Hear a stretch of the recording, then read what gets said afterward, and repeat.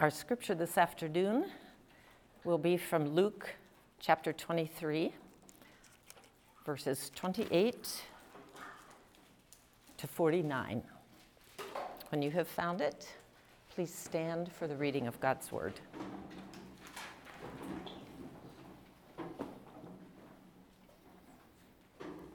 Luke 23, verses 29,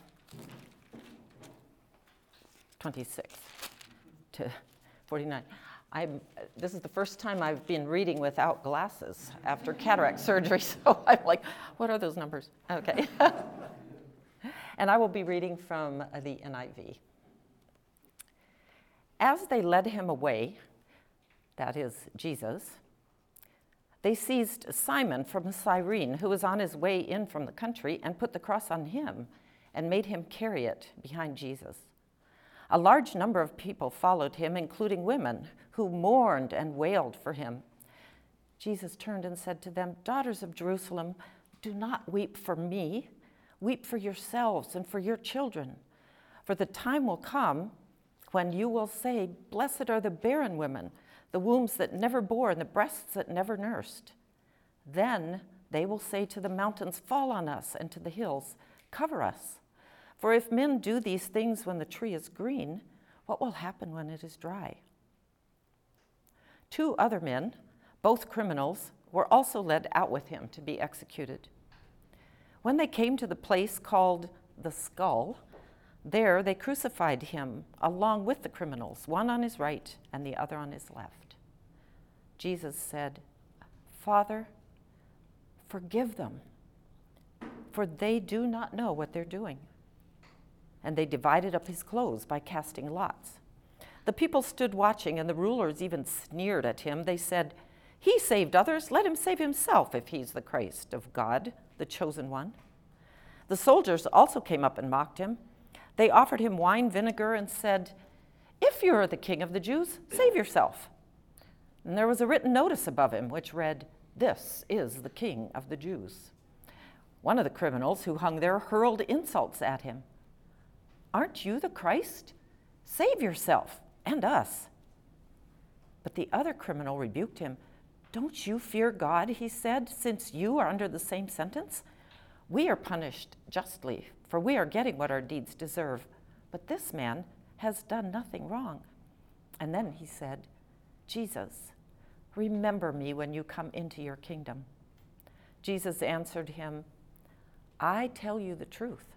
Today, you will be with me in paradise." It was now about the 6th hour, and darkness came over the whole land until the 9th hour, for the sun stopped shining, and the curtain of the temple was torn in two.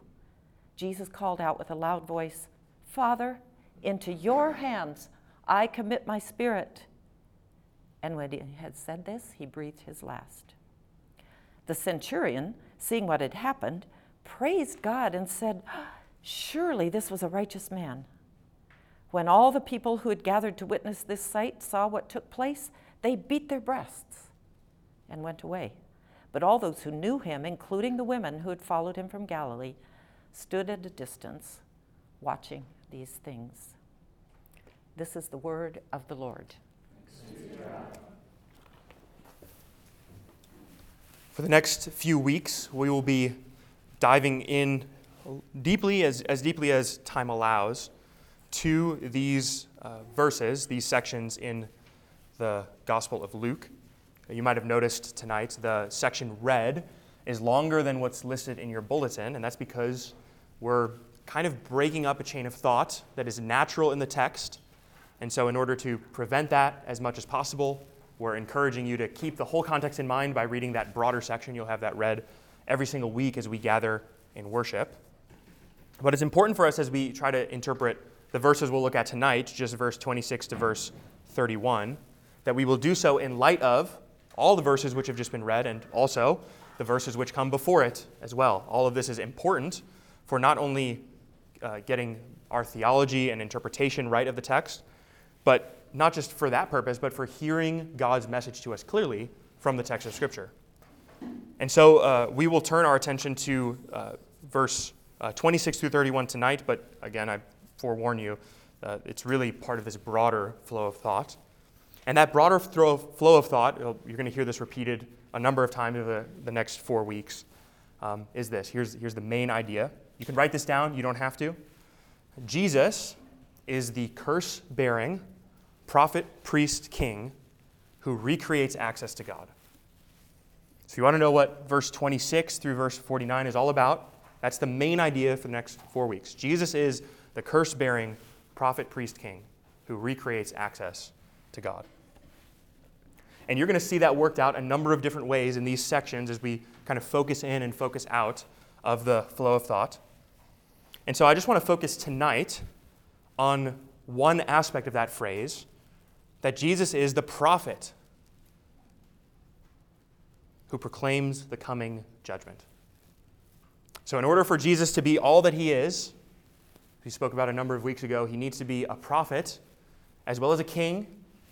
And his prophetic office is something that he actually exercises, as Luke brings to our mind often in many ways in which Jesus says, I am a prophet whom you should listen to. You might remember a number of weeks ago when we went through maybe 15 or 20 places in the Gospel of Luke where you see Jesus' prophetic office anticipated in the Old Testament and then Luke working out that case. Suffice it to say, I hope we won't have time tonight to go back into all those texts, but I'm importing some of those ideas into our conversation tonight. That Jesus is indeed a prophet, and here you can just look at this text as a microcosm of that prophetic office. So if you look down at verse 28 in the dialogue, what Jesus says to the women, he uses the phrase, daughters of Jerusalem, do not weep for me, but weep for yourselves and for your children. Why? For behold, the days are coming when they will say, blessed are the barren wombs that never bore and the breasts that never nursed. And they will begin to say, the mountains fall on us and to the hills cover us. This language is language that's rooted all throughout the Old Testament prophets to describe the future coming destruction and exile of the people, first in the Assyrian destruction of the northern kingdom, and later the Babylonian destruction of the southern kingdom. And in fact, some of the text tonight, particularly that language of the mountains falling on us and the hills covering us, is drawn directly out of the book of Hosea. And so Jesus is certainly functioning as a prophet, and you can just see that in these verses. Now, before we get into all of this, you might be wondering why take so much time to break up a really unified passage, such as this atonement crucifixion. And the reason is because the atonement, the crucifixion of Christ and his subsequent resurrection, we don't just think it's a real historical event that happened, which many historians would affirm. Tacitus and Josephus and Philo all talk about a man who led the Jewish people, who, as Josephus would say, led them astray, and was crucified for it. This Christus or Christ, whatever, as they're translating it into Greek. And so they speak of this man who was indeed crucified. However, what Luke is arguing for, what Mark and Matthew and John and the New Testament authors like Paul say, is that Jesus wasn't just an apocalyptic prophet who was crucified. That's a historical event. But they come at it from an interpretive lens. They tell you how you should understand his atonement. History, as you know, you might not know this, but history cannot be related to anyone as a bare fact. I can't tell you a bare fact of history without interpreting it for you in some way, shape, or form. And depending on how I interpret that, someone might come by later and disagree with me on that interpretation. But history, the telling of history, is by definition historical interpretation of the events of history. I don't know if you've ever read a Western textbook on U.S. history, maybe in the 7th or 8th grade, or perhaps you like historical biographies, and so you read those kinds of things about historical people. The people who put those books together are doing historical interpretation. They're telling you not just what happens, but also how you might want to think or feel about the things as they happen. For instance, and I'm not commenting on these issues one way or the other, I'm simply naming that they must be commented on. If you consider the Civil War, which is in the United States' own history, history textbooks will often talk about certain battles in the Civil War which ones they think were the decisive battles, which ones were truly tragic battles. And then they'll also tell you about battles and how the North eventually triumphs over the South, and the Union is reunited together. Now, if you're reading a textbook in Illinois or in Michigan that talks about the Civil War, that's a pretty accepted narrative of the events of the Civil War. But if you were from one of those southern states that was not so gung-ho or excited about that loss to the Union, those history textbooks might say the same things, but there might be a little bit of a different take on the interpretation of those events. And you can even see that in the history of the United States today. If you watch the news at all, you'll know that there are some people who still insist on flying a Confederate flag, not as any other thing than they would say an homage to their own heritage. All I'm saying is, whatever you think about that, there is interpretation happening about the things and symbols as they're perceived. They're not just bare historical facts. What I'm getting at is that the crucifixion is no different. It can't be presented as a bare historical fact. It must be interpreted. So Josephus, when he writes about the crucifixion, interprets it by saying Jesus was a false prophet. And so he was crucified rightly by the Romans because he led our people astray. Even the Jewish Talmud, which is a collection of documents that comment on the Old Testament and Jewish tradition and practice, the Talmud comments about this man named Christus who led our nation into apostasy, they say. And so you cannot relate to the crucifixion in Jesus' life as a bare historical fact. And Luke isn't trying to do that either. He's not just giving you, historical takes on things. He's also telling you how should you understand these things. That's why we need to slow down, because there's a lot of understanding that comes to bear in these verses.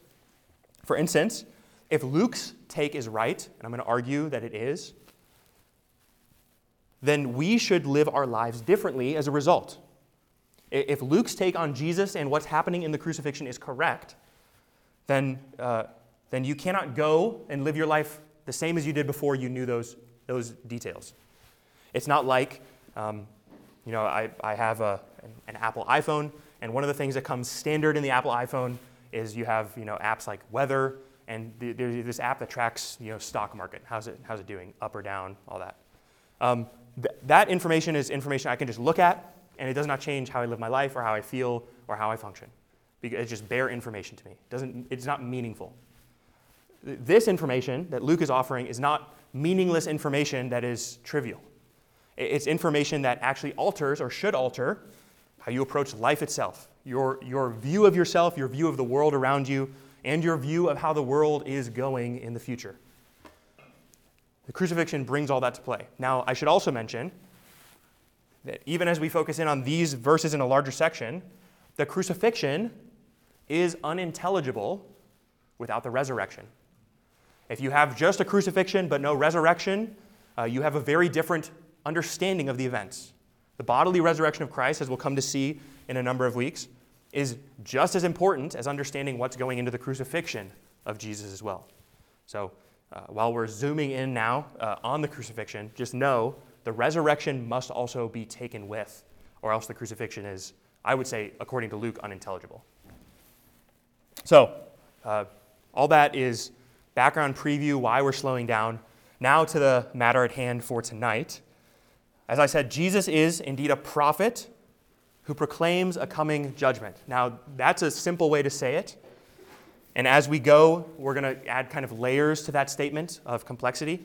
But the most simple way to understand Jesus is he comes to talk about this future judgment. And in this case, as we look at these verses, that judgment is targeted in some way to God's covenant people. So when Jesus is coming to speak of a judgment, sometimes in the Gospel of Luke, he speaks broadly and generally about the nature of eternity and the condition of every human. And sometimes he goes more narrowly towards the people who are supposed to be in covenant with God, but are ignoring God's warnings to them. So here, when he comes as a prophet, he comes in judgment against specifically the nation of Israel, the Jewish people, as they exist in his day. And you see that language picked up because as he goes to the cross, people from Israel are weeping over him, and he says that statement in verse 28, "Don't weep for me, weep for yourselves." Why? Because of this coming judgment which is coming upon you. Now, Luke has several different mentions or times where he talks about Jesus speaking of this coming judgment on Israel. But this is not without precedent in the history. In fact, Jesus has been setting himself up as this one who speaks about judgment, and particularly targeting that towards the people of Israel. You might bring to mind some passages like when he speaks to the scribes and the Pharisees and the chief priests in Luke's gospel, and he says, "Woe to you, scribes and Pharisees, hypocrites!"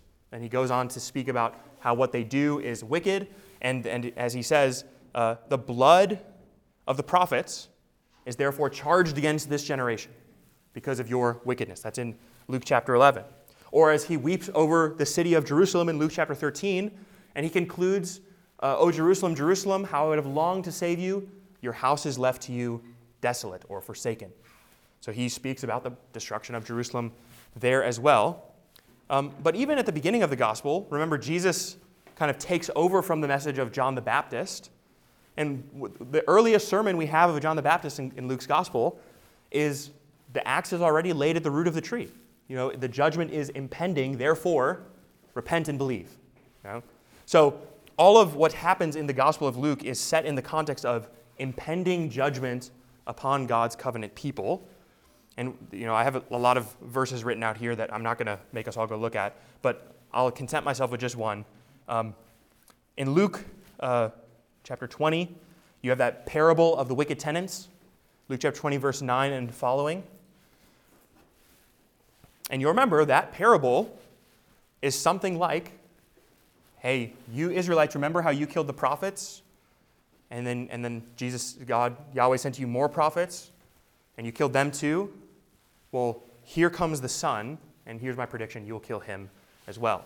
Therefore, what is the judgment? It comes in verse 15, the question, "What then will the owner of the vineyard do to them? He will come and destroy those tenants and give the vineyard to others." So here's Jesus in parable form speaking about that impending judgment on not everyone in this case, although that judgment does expand out in that way, as we'll see, but to those who are responsible for having known better, he speaks. He speaks to those people who were actually who God had revealed himself to covenantally, and so he speaks to them as though they have more responsibility to respond.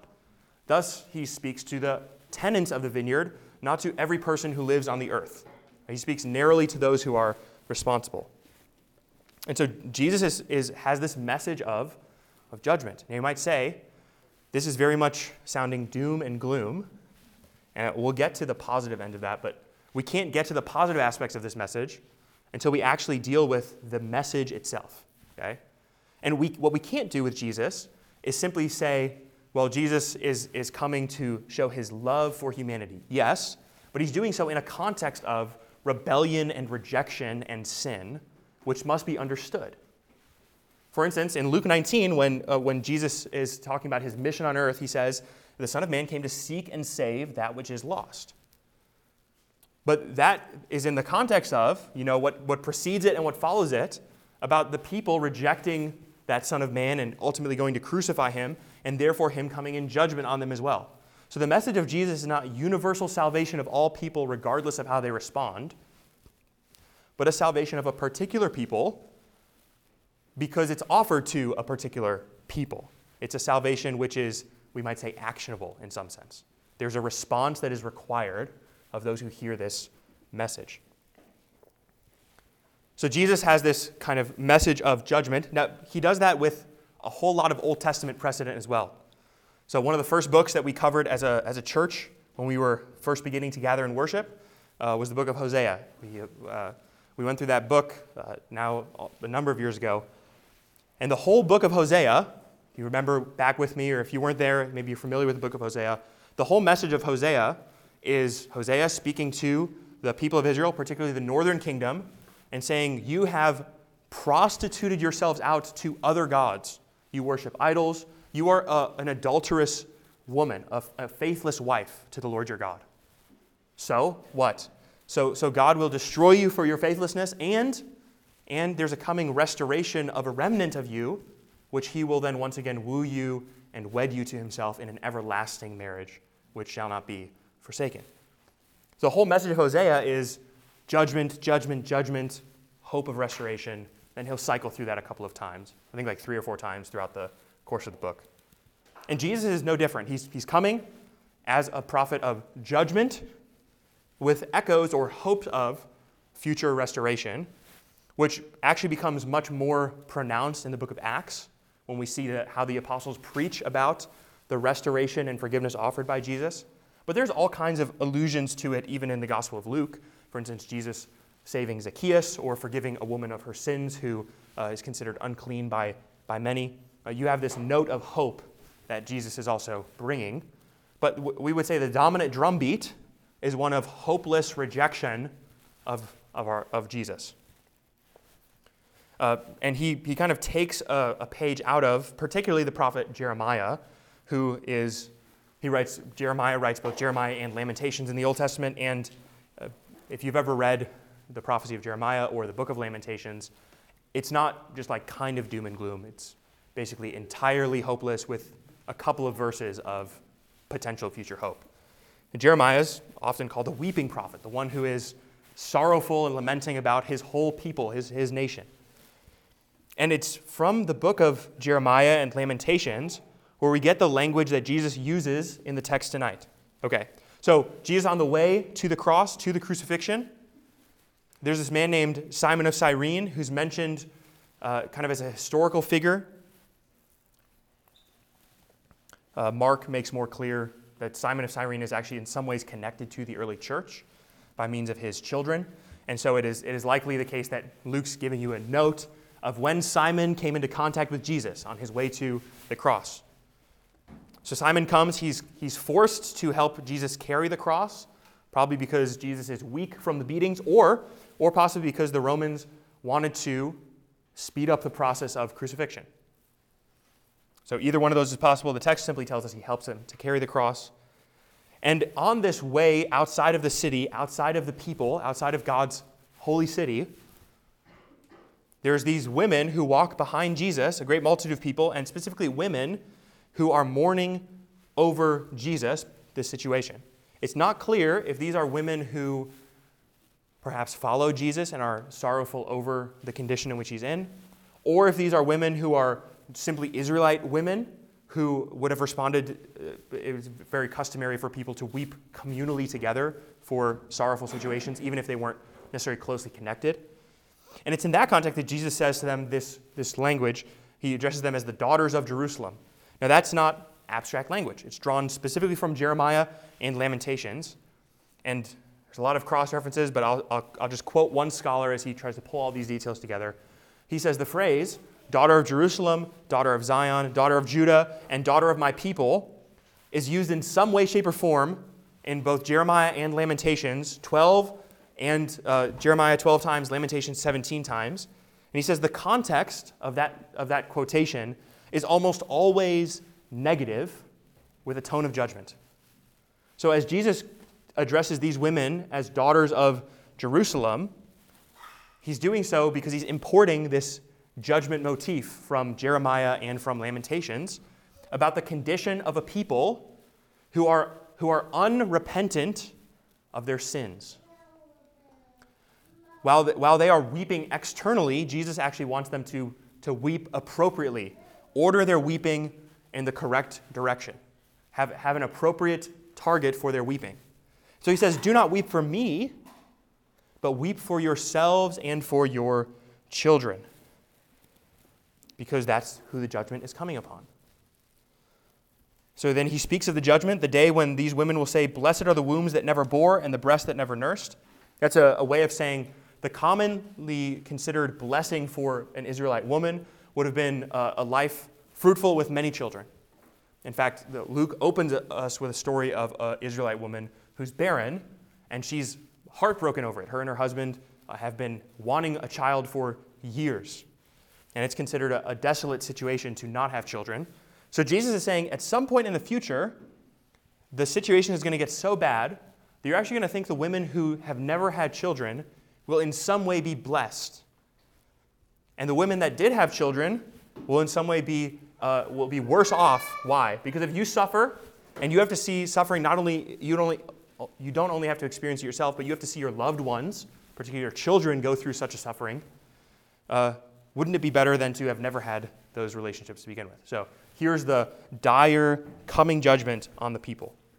And as history would tell us, when the Romans come and they destroy the Judean countryside and ultimately siege the city of Jerusalem, one of the unfortunate reported events is that some women who were in that siege actually ate their children to survive the siege, to survive and persist.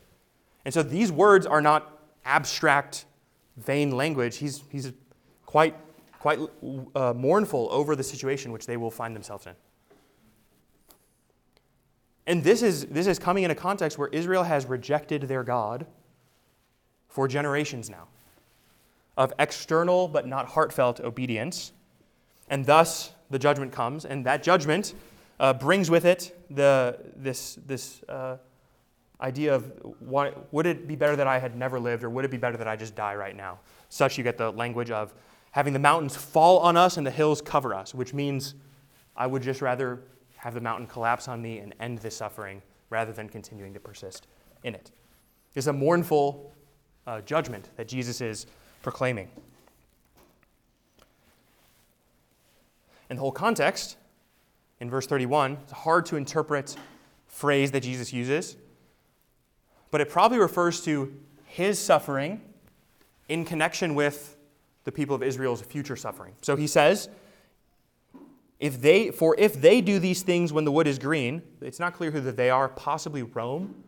If Rome is willing to do this when the wood is green, meaning to a young, ripe tree, one that would not easily be burned, something like that, what will happen when it is dry?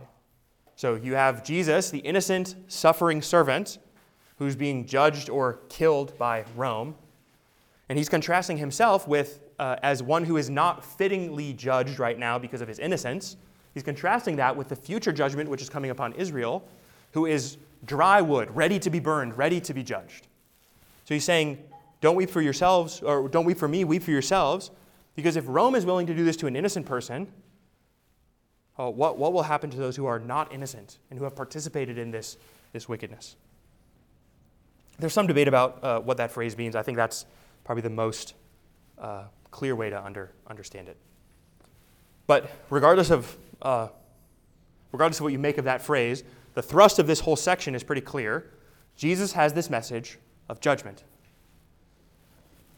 And it's not a fun message. You might be right now thinking, how much longer are we going to be talking about this judgment before we get to the other parts of this? So Jesus comes with this message, and now that we have the message before us, well, we can do a whole lot of things with that in trying to understand how are we supposed to think about this from the Gospel of Luke. The first thing I would point out is that we should not shy away from this message of judgment. In the West, particularly in the context in which we live with our modern sensibilities and modern understanding of the world and how it works, we have a kind of aversion to speaking about God's wrath, God's judgment, God's anger, or in any kind of way where we might fear that someone might hear that God is angry with them. Even though often that's quite an appropriate way to speak about God's relation to a sinful and rebellious humanity. And so when Jesus is on the way to the cross, it's interesting that the encouragement does not come at the first turn. Often, when you hear about the crucifixion, everyone hits the point where you'll see, we'll talk about it next week, where Jesus asks his Father to forgive them because they don't know what they're doing. Now, it's amazing to me that in our modern context, everyone remembers that part of the crucifixion, and we drown out or dull out the part where the crucifixion is set in the context of a judgment on the people of Israel.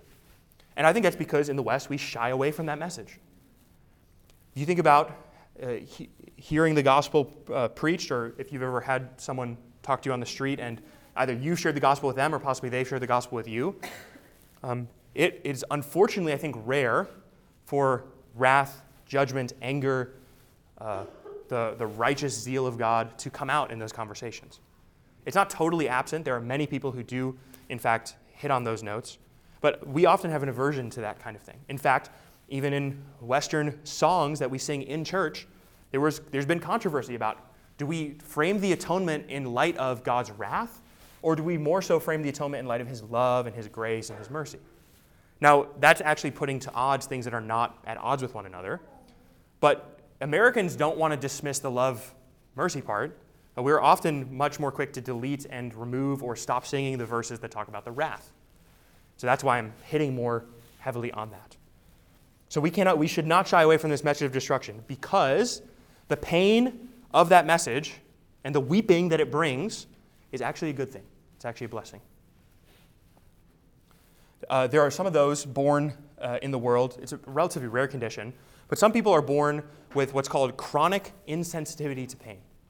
You ever heard about this condition, those of you in the medical field, or sometimes it's featured on shows like Grey's Anatomy and stuff, where everyone has a rare medical condition. But this is a truly rare medical condition, and the people who suffer from it, they have no ability to feel pain at all. So not just like pain on the external, outside part of their body, but they can't feel pain internally. They can't feel pain in any way, shape, or form. So they must manually check themselves for cuts, bruises, damage of all kinds, because they don't have the ability to sense pain. So if you, let's say, bite your lip while you're eating food, you feel that, it's painful. If you burn your mouth while you're eating food, you feel that, it's painful. If you touch something hot, you feel that, it's painful. You pull your hand away. Imagine if you did not have the ability to feel pain. At first, you might think, oh, that would be great, because sometimes my body hurts, and my back aches, and I wish that if I burned my hand, I wouldn't feel the pain of that.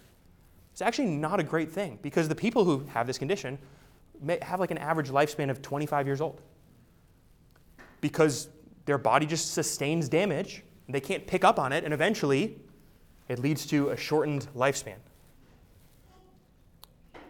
If we take the message of hurt and pain out of, the sting out of the gospel message, we're circumnavigating a necessary part of that message. The same way that someone who doesn't have the ability to feel pain is circumnavigating a very natural need in human anatomy to feel pain and therefore appropriately respond to that pain. To think about it in a different way, those who have ever suffered from hypothermia and have almost died from hypothermia, there's this really interesting phenomenon. So when you first outside freezing and you have no way to warm yourself, you'll shiver and shake and you'll feel cold right down to the bone. But actually, eventually, if the shivering persists and you're not getting any warmer, the body will begin to shut down those mechanisms. You'll stop shivering. And then you'll feel actually warm all of a sudden. And some of the people who have been rescued from that brink of death moment will say, actually, when you were rescuing me, I didn't really feel like going anywhere. I felt rather peaceful and calm. And it's actually very painful to warm them back up. It hurts. It causes great pain as their nerves reintegrate to normal human temperatures and they begin to feel pain again. Freezing to death is in some sense another example of this phenomenon where pain is actually a good and necessary thing that when it's removed, actually disaster results because you can't respond appropriately to things you don't feel. So we can't respond appropriately to the gospel message if we don't feel the pain and the weeping of it that we need to feel. The reason I like the example of that freezing to death is because that's a lot like Israel, where they initially, when they're first in their condition of sin, they're initially pretty responsive to God. They can feel their sin, they can see it, they can perceive it, they can respond. Think about Israel in the time of Moses. And then you have Israel in the time of David as well, where they seem relatively receptive to the oracles of God. Nathan the prophet has a pretty fruitful ministry calling Israel to repentance. So Israel responds appropriately, but eventually their condition of sin sets in and they begin to stop feeling so bad about sin. The shivering eventually stops. They eventually begin to become complacent with the sin in their environment, and then they start feeling not so bad about it anymore. This is also like Christians who persist in an ongoing way in sin. A Christian can sear their conscience, and things which should cause them pain and mourning and guilt cease to. Not because those things are any less heinous or less wicked, but simply because the ability to feel pain that is normal for the Christian conscience begins to be deadened by continued exposure to sin. What repentance does, it warms our hearts back up through that pain and agony of weeping to be rightly responding to our sin as we experience it. So we must not shortchange this message. In fact, to listen appropriately to this message of judgment is necessary for us to be able to respond appropriately to this message. It's kind of the whole idea of the pain that we need to feel. So as Christians, what do we do? Every Sunday, and some of us have the habit of every morning and evening trying to be in the Word or in prayer. Every Sunday we gather to sing worship songs together, to pray together, to hear the Word preached together, so that we can warm our hearts and orient our affections to rightly respond to God, to be in tune with His voice and His Holy Spirit, that when He tells us, you should not be doing this, or you should feel constrained to not do that, we can respond appropriately. And as our love, our affection for Him increases, we actually become increasingly deadened to and disaffectionate towards sin. But the opposite is also true. If our activity in sin increases, we become increasingly deadened to Christ. To persist in sin is to begin to drown out the voice of God. It's to begin to deaden ourselves to being appropriately responsive. And eventually you become like that person who's freezing to death, on the brink of death, but feeling in no way in danger, and actually at a great deal of peace with your condition. This is the condition we find the religious leaders of Israel in. These are the people who know enough and should be responding to God in weeping and repentance for all they know. And yet, because of their repeated exposure and rejection of their own need for redemption, you find them so deadened to sin, so deadened that they can't even see the Savior when He shows up before them. But Christian, don't think that that cannot happen to you as well. It is possible for a Christian to go into sin to such a condition that they're all the way dead to responding appropriately to their own sin. But us listening appropriately does not stop with us just understanding intellectually. It also leads us to responding. And that's what Jesus says here in the text. If you were to hear His message of judgment correctly, your weeping would be turned to actually for yourself.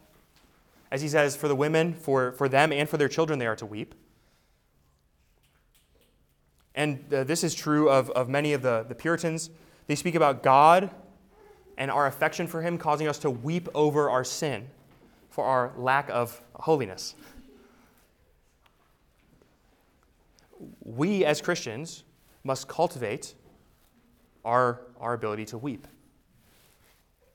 And I don't at this point mean, although it's not exclusive of, I don't at this point mean just external weeping and sadness. I mean a true, heartfelt weeping over sin. In fact, these women are weeping aloud, and Jesus says, actually, that's not quite what I have in mind. Judas, after betraying the Lord, weeps. It does not cause him to repent. Saul, after he hears his kingdom will be stripped from him, weeps. But it in no way, shape, or form changes the trajectory of his life. Esau, after he finds out he doesn't have the covenantal blessing because he sold it, he weeps. But he does not in any way change his conduct and repent.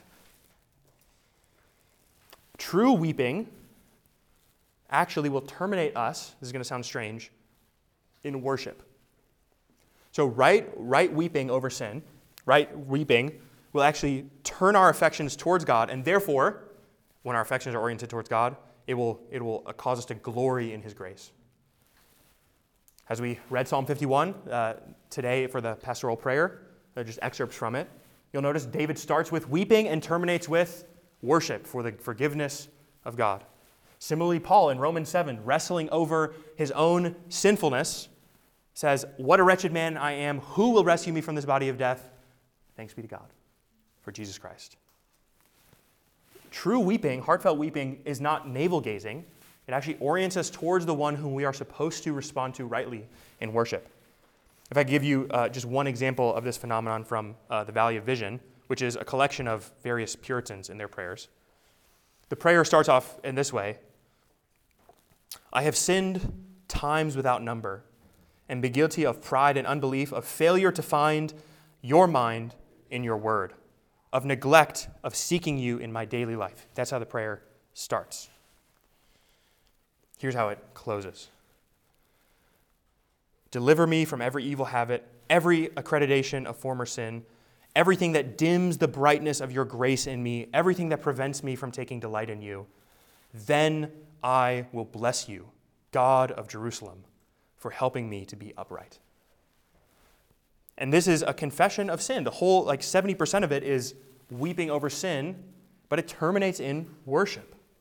This is what appropriate weeping does. It terminates in worship. And we cannot weep rightly over our sin and terminate on ourselves. Appropriate weeping must blossom into recognition of the forgiveness and ultimately the grace, and therefore responding in worship to our God. So we have to listen to Jesus' message. We must be cut by it, which causes us to weep appropriately. That weeping causes us to respond rightly in worship. And well, as we see in the New Testament, that worship cannot be contained. It actually goes out into proclamation of this message. So that when Jesus says this message to the daughters of Jerusalem, you should weep for yourselves, we see later in the book of Acts, as the apostles preach about this message, they cannot contain themselves to tell people, for example, Peter in Acts 2, you crucified Jesus. Let's not mince words here. You crucified him. So what should you do? Repent and believe. Repent and seek him for forgiveness. And therefore, what happens? A great host of people comes to salvation because they were cut to the heart and they can respond to the message. So it is true in Christian life as well. If you weep over your sin and you cultivate that weeping, if you are a new Christian, that weeping is something you're probably used to, especially when you're first becoming a Christian. You're aware of your sin, you're aware of your sinfulness in a great number of ways. And in that early phase of your Christian walk, it's very common for you to find it very easy and freeing to speak about the gospel and speak about God's mercy. If you don't continue to cultivate that sense of need within you, something that can happen very quickly is the longer you are a Christian, the less free you feel sometimes to speak about the grace of God freely. At this point, I'm not speaking about apologetic defense of the faith or anything like that. I'm simply speaking about expressing to people the joy that you have for having been forgiven. The New Testament does not lay the burden upon every single Christian to be a subject matter expert in apologetics or in textual criticism or ancient Near Eastern manuscripts, how the manuscripts are passed on. Christians don't need to do that. We are called, though, to give a defense for the hope which lies within us.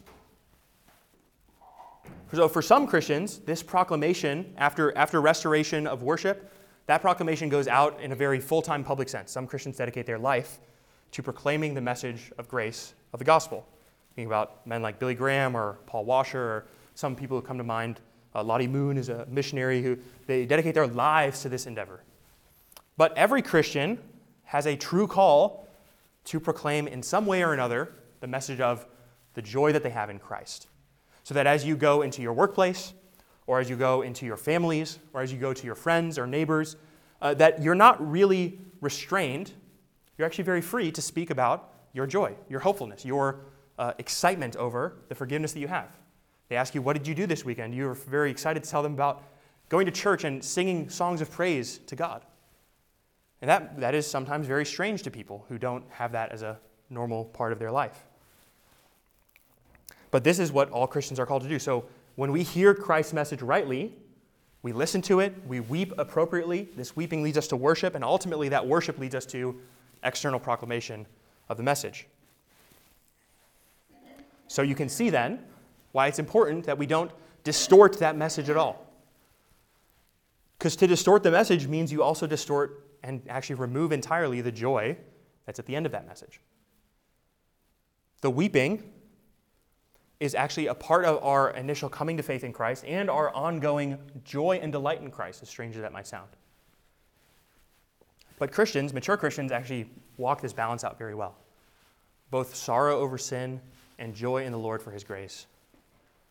And you Christians, I call to that as well, to actually cultivate your need for Christ, your need for his grace, and then to experience right on the back end of that the joy that is found in him, for recognizing that he is the one who rescues us from our condition of sorrow and weeping.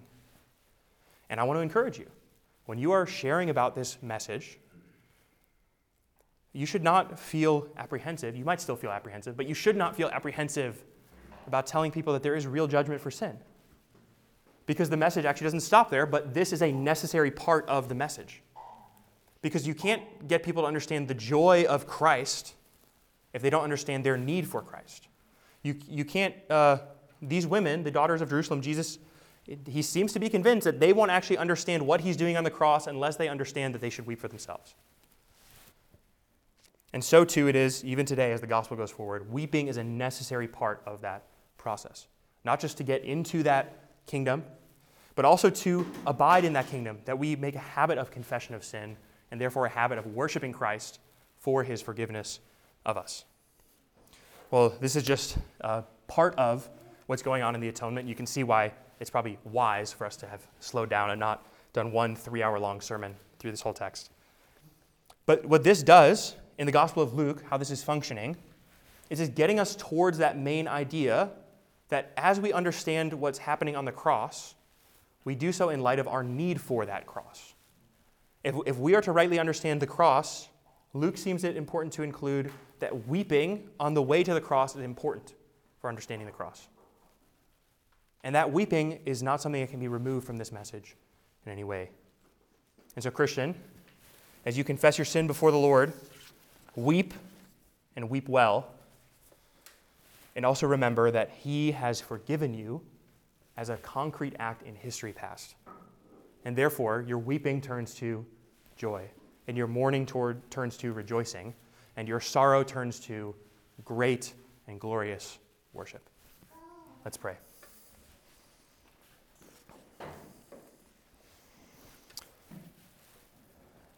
Lord, you have done a mighty and marvelous work of salvation. To save us from sin, to sanctify us in your word. Lord, that you have been pleased by your Spirit to make us aware of our sinfulness, our need for you. Oh, Lord, what joy there is in surrender to your salvation. What joy there is in knowing that we are a great, great sinful people and you are a saving God. Lord, there is such joy to be had in knowing that our sin has been dealt with. Lord, we pray that you would make us more aware of that. Would you impress upon our hearts our sinfulness so that we can be impressed by your grace and your gracious forgiveness of us. We ask and we pray all together in Christ's name. Amen.